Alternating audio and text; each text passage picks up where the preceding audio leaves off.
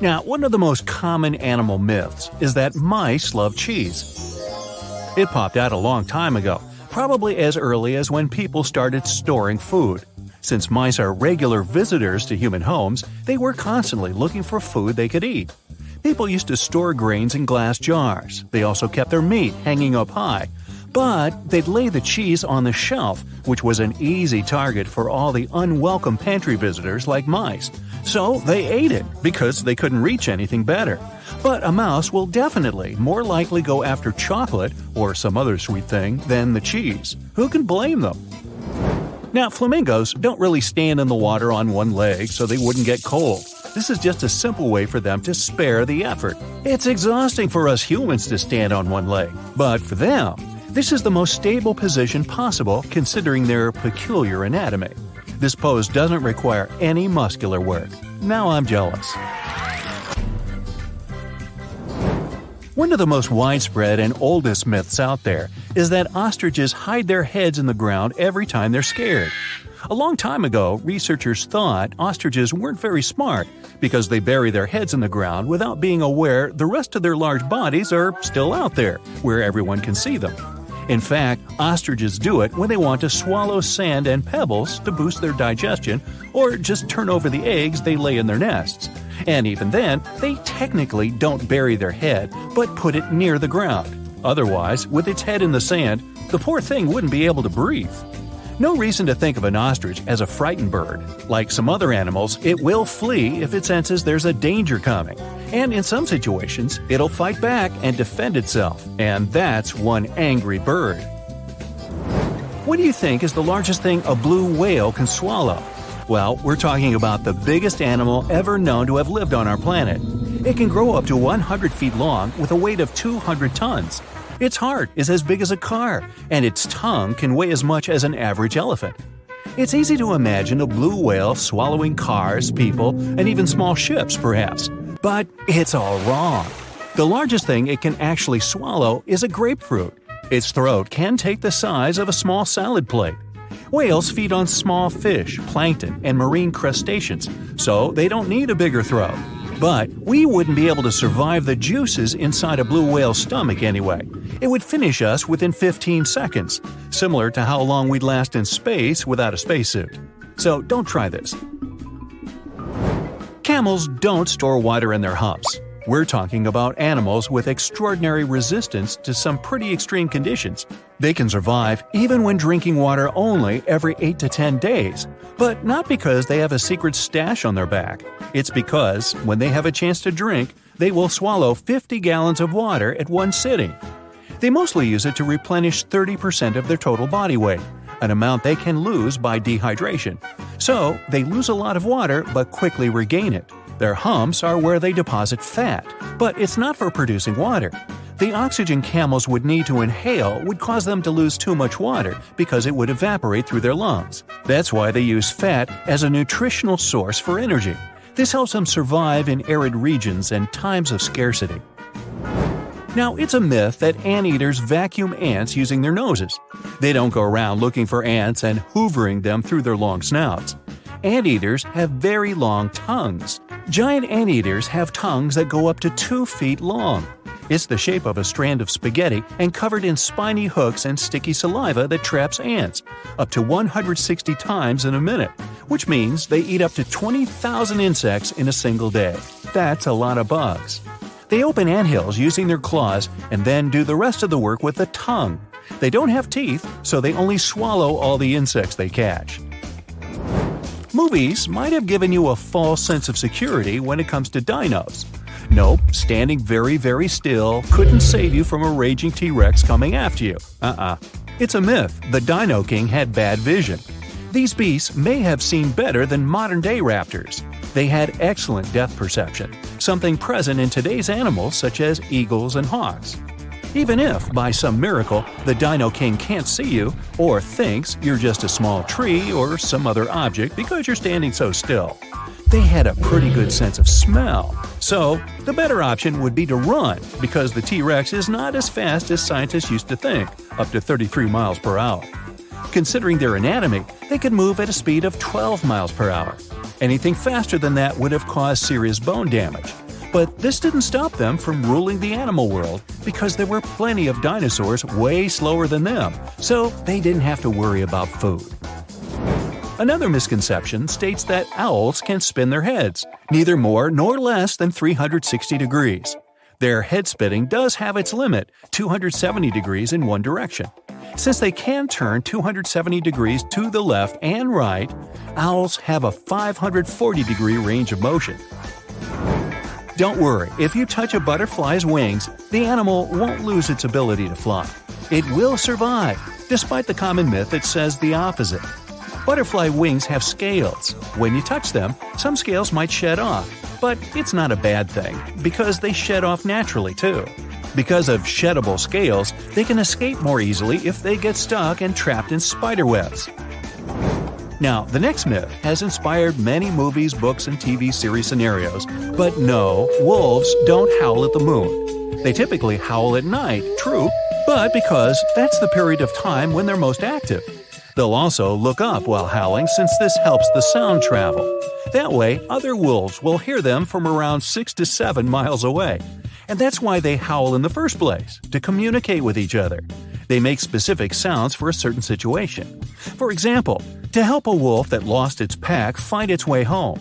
The moon just happened to accidentally be there while wolves were communicating. Okay, giraffes only need 30 minutes of sleep a day. That's another myth. They sleep about 4.5 hours daily. It's not that unusual for animal species that are most active during daylight. Studies also show giraffes usually lay down to sleep for less than 11 minutes at a time. Many people believe moles are blind. These small burrowing mammals actually can see. It's just their vision is really poor and only adapted to recognize light. They're also colorblind.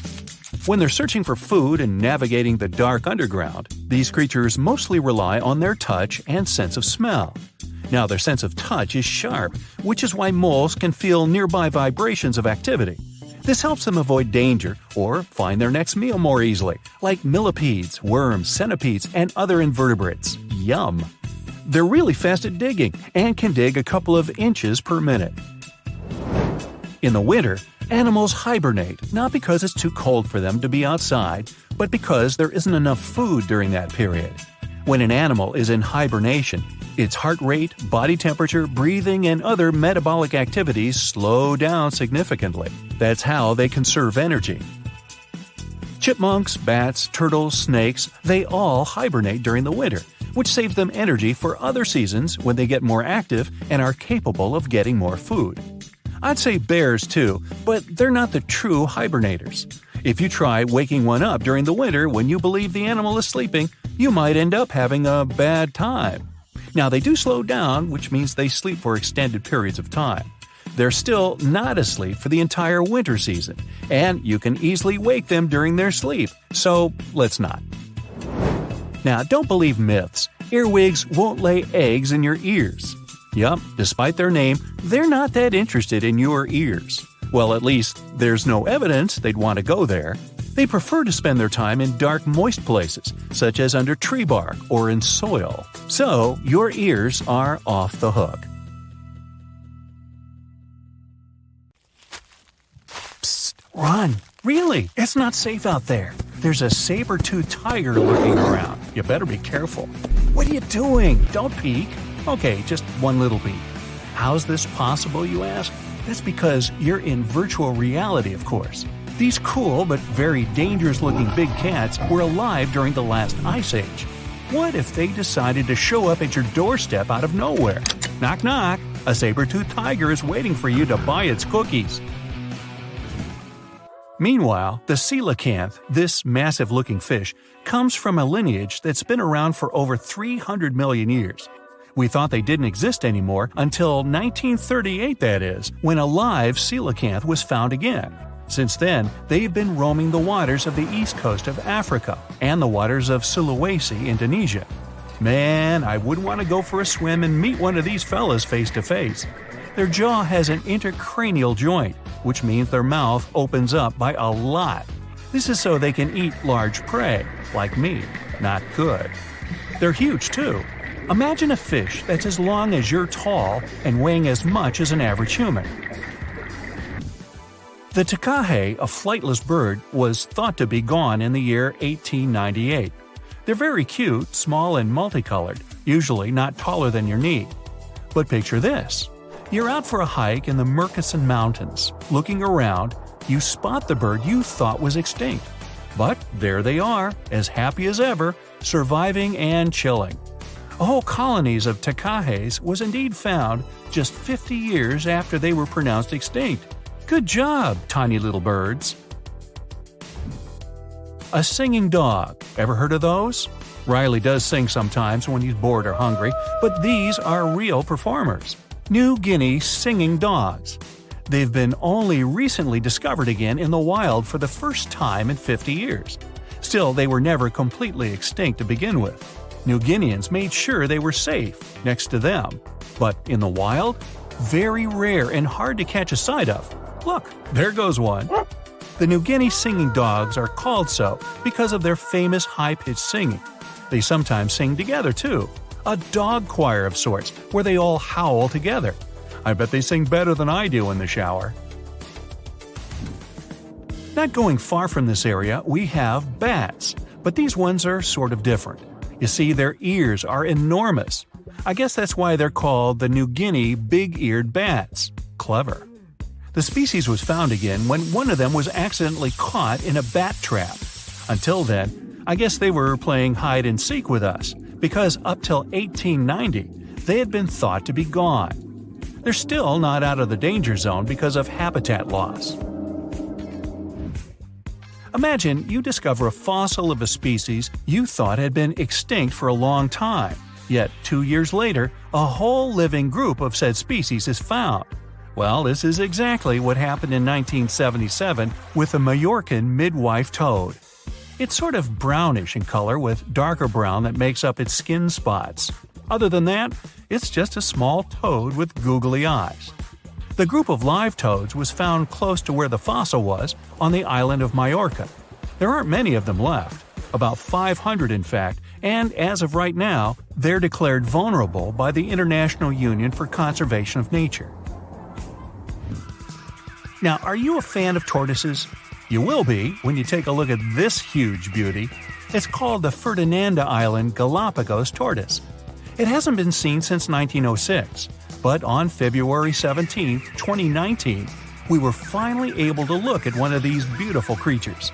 It's probably out there with a few of its mates right now, but they also don't allow themselves to be seen. We only know they exist because there's a few tracks and scents. With yet another frog, we have the horned marsupial frog. They're out and about in Ecuador, in the Chocó forest to be more specific. They're called this way because of their distinctive horns directly on top of their eyes. You know the pouch kangaroos use to carry their offspring? Well, the female horned marsupial frog also has that, except it's on the back, so it acts as sort of a backpack. They develop their embryos there, and when they're ready to come out, they hatch as complete infants, unlike regular frogs where they start out as tadpoles. One more toad, the starry night toad or harlequin toad.